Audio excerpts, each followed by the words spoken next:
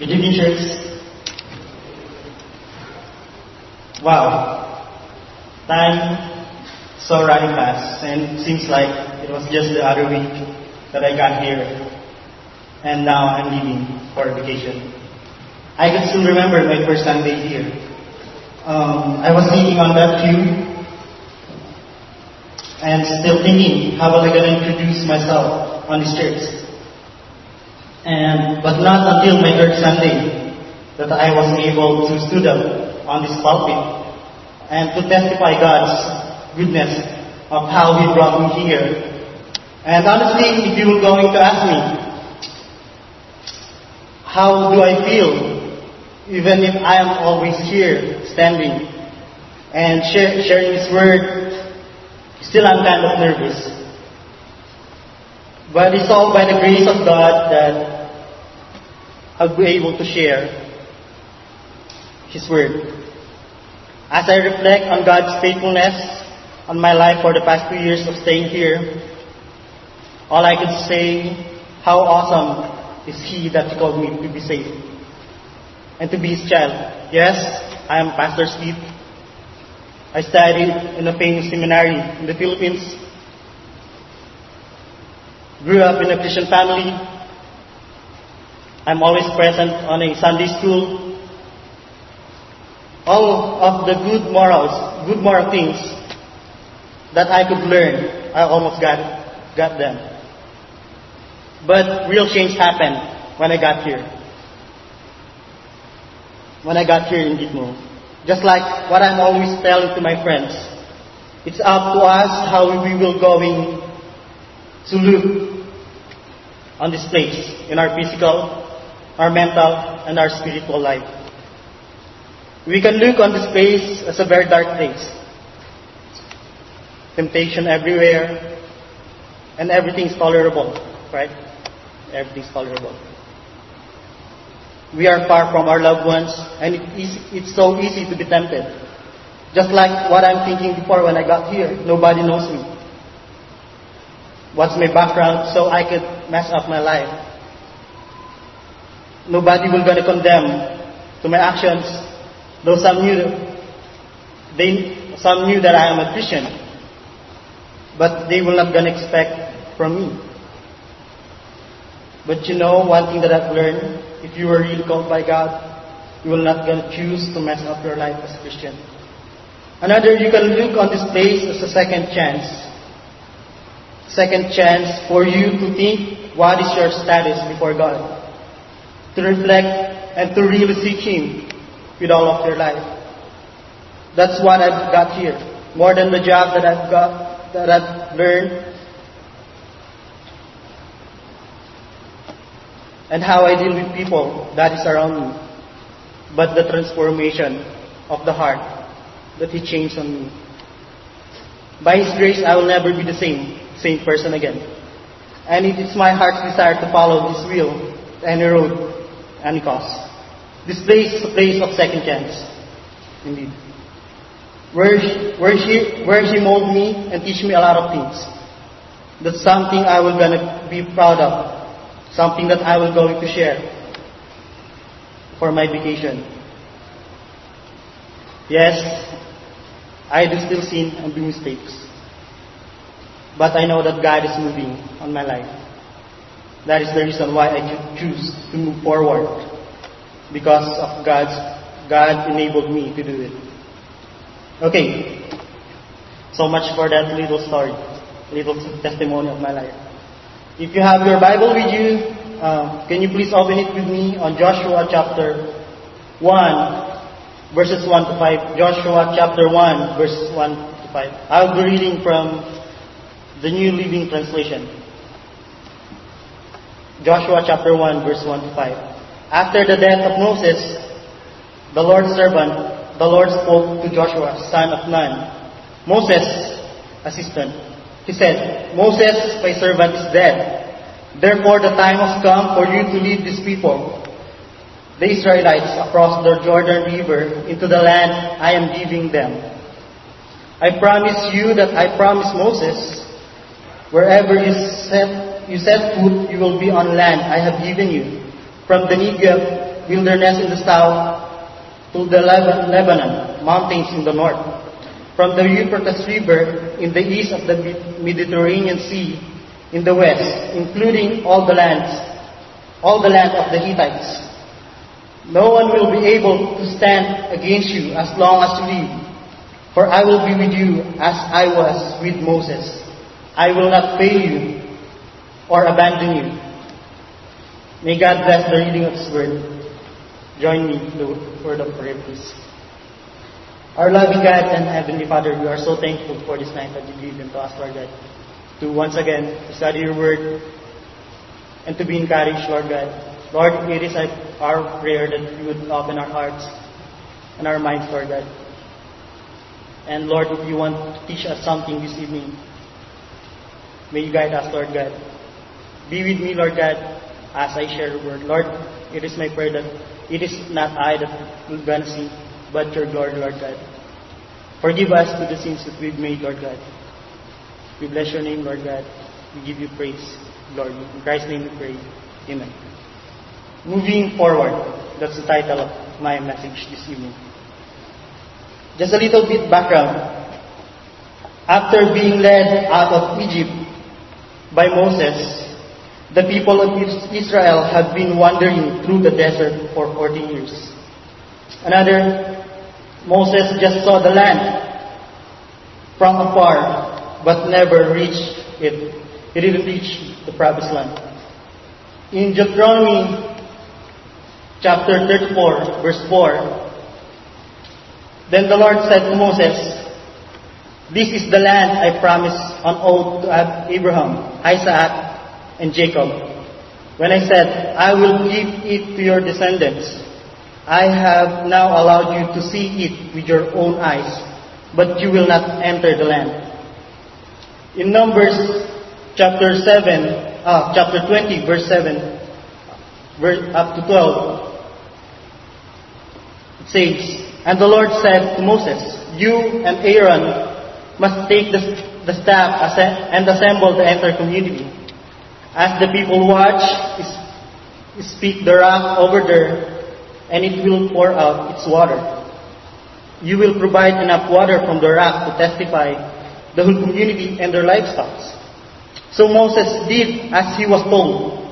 He took the staff from the place where it was kept before the Lord.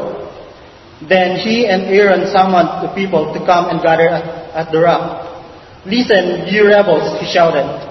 "Must we bring you water from this rock?" Then Moses raised his hand and struck the rock twice with the staff, and water gushed out. So the entire community and their livestock drank their fill. But the Lord said to Moses and Aaron, "Because you did not trust me enough to demonstrate my holiness to the people of Israel, you will not lead them into the land I am giving them." After Moses' death, Joshua took the leadership. They are now camped along the east bank of the Jordan River. What is the promised land? What is the promised land? Next slide, please. First, it's a place of happiness, a place of blessing. Second, a place of peace. It's what the book of Hebrews calls entering God's rest. Thirdly, this is a place where you feel good about your life. You find satisfaction in your work. You experience joy in your relationships. And you're relaxed about your financial situation. And lastly, this is the life that God desires for His people. A life of contentment. Here's what I want all believers to understand. For all the believers that were here. Just as God promised the people of Israel a land flowing with milk and honey, He has promised you a place of peace and contentment and abundance and joy. If we were ready to make our move, we can begin to take possession of the promised land. If we obey what He wants for us. Today, we'll look at 3 necessary steps for making our move from the way it is to the way we want it to be. First, turn the page. Turn the page. You need to be able to accept the change in your life. Accept the truth. Changes happen. And you cannot repeat those things that is already in the past. Choose to be better and not to be bitter to the past and the mistakes that we did in the past. Another, you need to let go of the past. Let go and let God take over. Absolute surrender to His will. Another, you must be willing to move forward, to start afresh, and to take a new step when the time calls for it. On verse 2 says, Moses, my servant, is dead. Now then you and all these people get ready to cross the Jordan into the land what I am about to give them. Okay, Moses was a great man of God. God used him in many marvelous and miraculous ways. The anointing of God was on his life. As a child, he was saved from the sword of Pharaoh and in fact grew up in his royal household because God was preparing him for a mighty work. Through Moses, God saved the people of Israel from the slavery in Egypt. Through Moses, God parted the waters of the Red Sea. Through Moses, God delivered the 10 Commandments and the book of the law. Moses was a great man, but he didn't live forever. He died in Moab at the age of 120.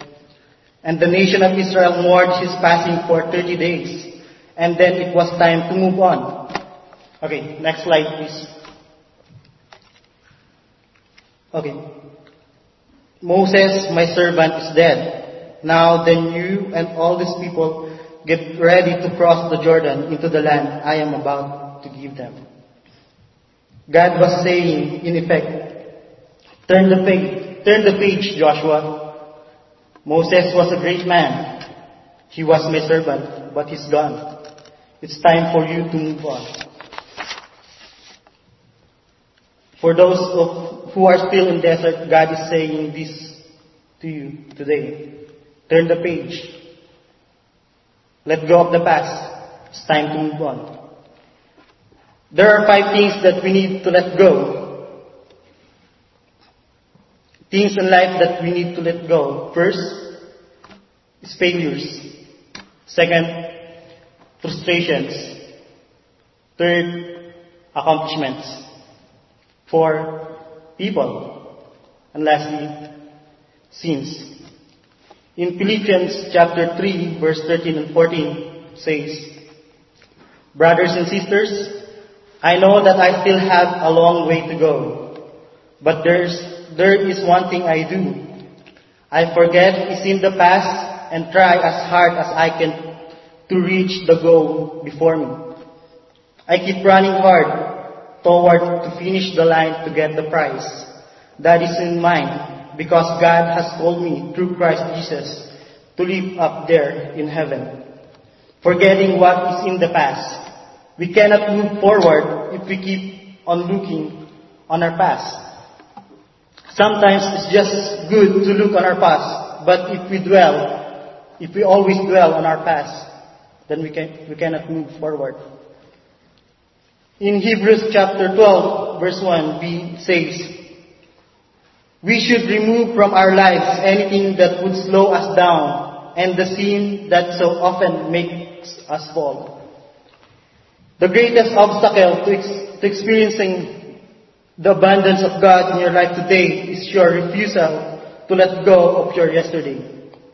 You can still second base with your foot still on first. At some point, you've got to take your foot off and start running forward. It's the same in life. You've got to let go of the past if you want to move into the future that God has planned for you. Edmund Burke said, the past should be a springboard, not a hammock. He's saying that we shouldn't live in the past, but we can use the lesson we learned in the past to move us forward. It's what helped us to turn the page. The past should be a springboard to our future. God said to Joshua, "Moses, my servant, is dead. It's time for you to move on. Turn the page." You need to ask yourself today, what page in my life needs to be turned? What part of the past am I hanging on to? In what ways do I allow yesterday to hold me back? Whatever is in your past that is blocking your future, let go of it. Turn the page. Here's the second thing you need to do. The past should be the springboard to our future. Second point. That's not spam. State your claim. God made a bold promise to the people of Israel. "I will give you every place where you set your foot." I want you to know that God is making the same promise to you today. He wants to give you every place where you set your foot. Here's what I mean. God wants to give your ownership of every area of your life if you are children of God and accepted Him as your Lord and personal Savior. He wants to give you authority and power in every area of your life. And if I can use a word laden with connotation, He wants to give you dominion in every area of your life.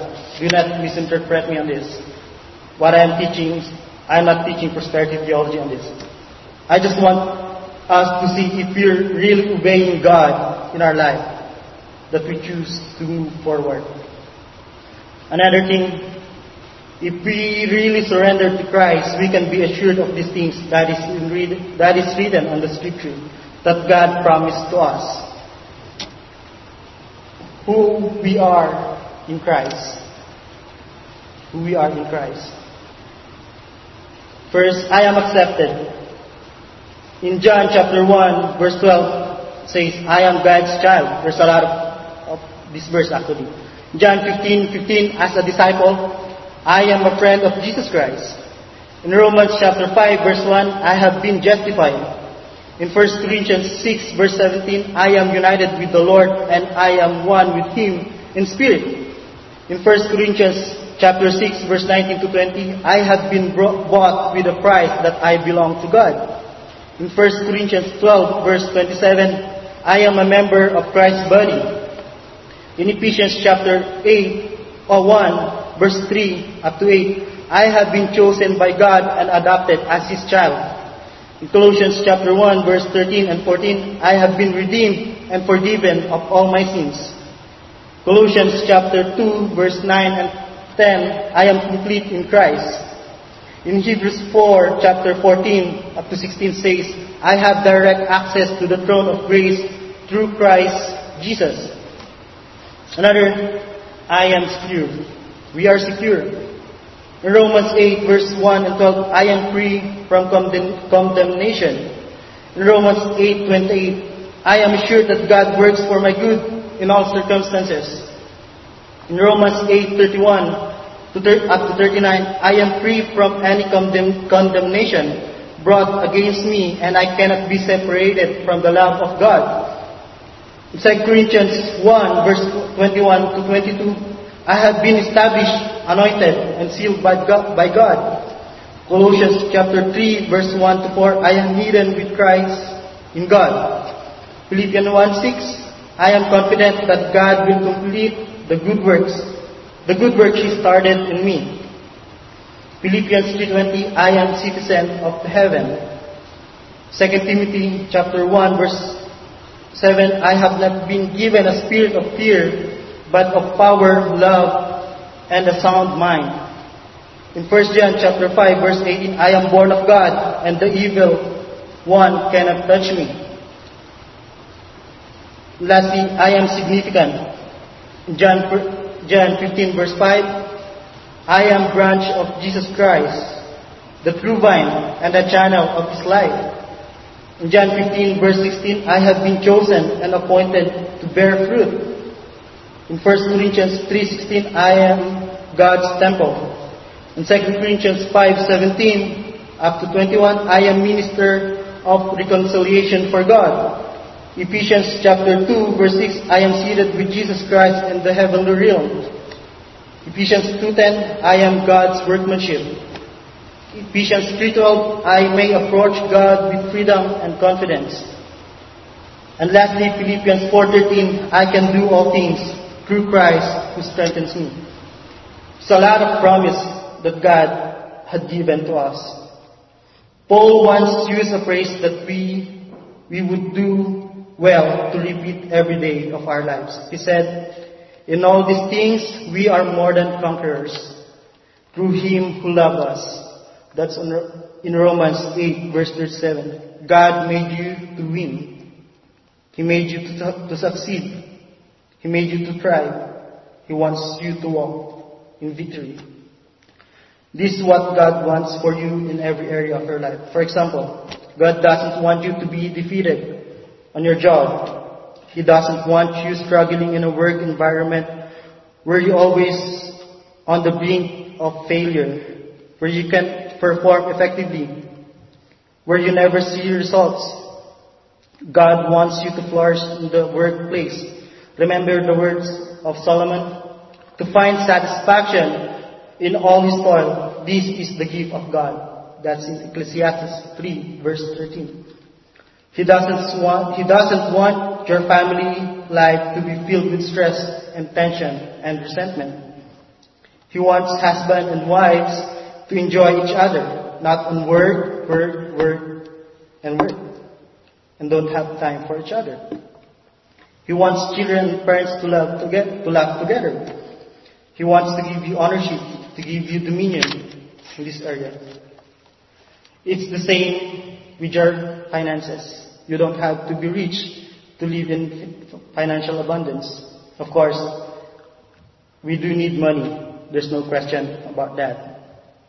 But you also need the ability to experience contentment. God wants to give you peace in your financial life. He wants to give you ownership in this area. It also applies to your spiritual life. For those who are struggling with sin, struggling with obedience, struggling with burnout, struggling with living in an emotional vacuum, I want you to know that God will give you dominion in this area too. You can experience love and joy and peace and patience and kindness and goodness and faithfulness and gentleness, self-control. These are our inheritance, and it's waiting for us to take them. It's time to stake your claim. Look at your life. Look at every place you set your foot.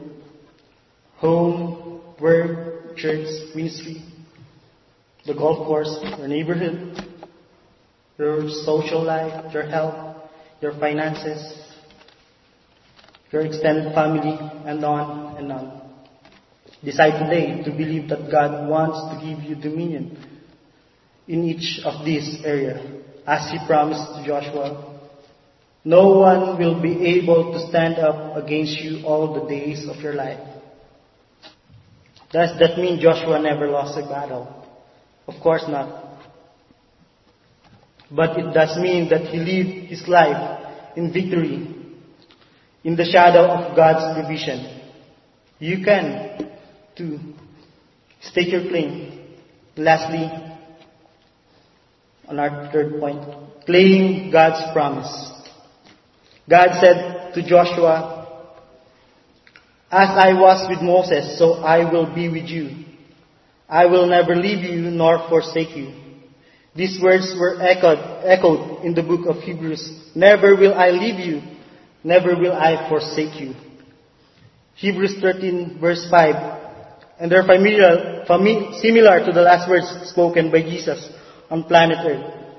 And surely I am with you always to the very end of the age. That's in Matthew 28 verse 20. So go. Whether we realize it or not, whether we acknowledge it or not, you are never out of God's sight. Not a single second of our life that He didn't look over us. He sees you all the time. See us. Always see us. And He's with us all the time. He watches over you all the time. He's not watching and looking you from a distance. But He is always there.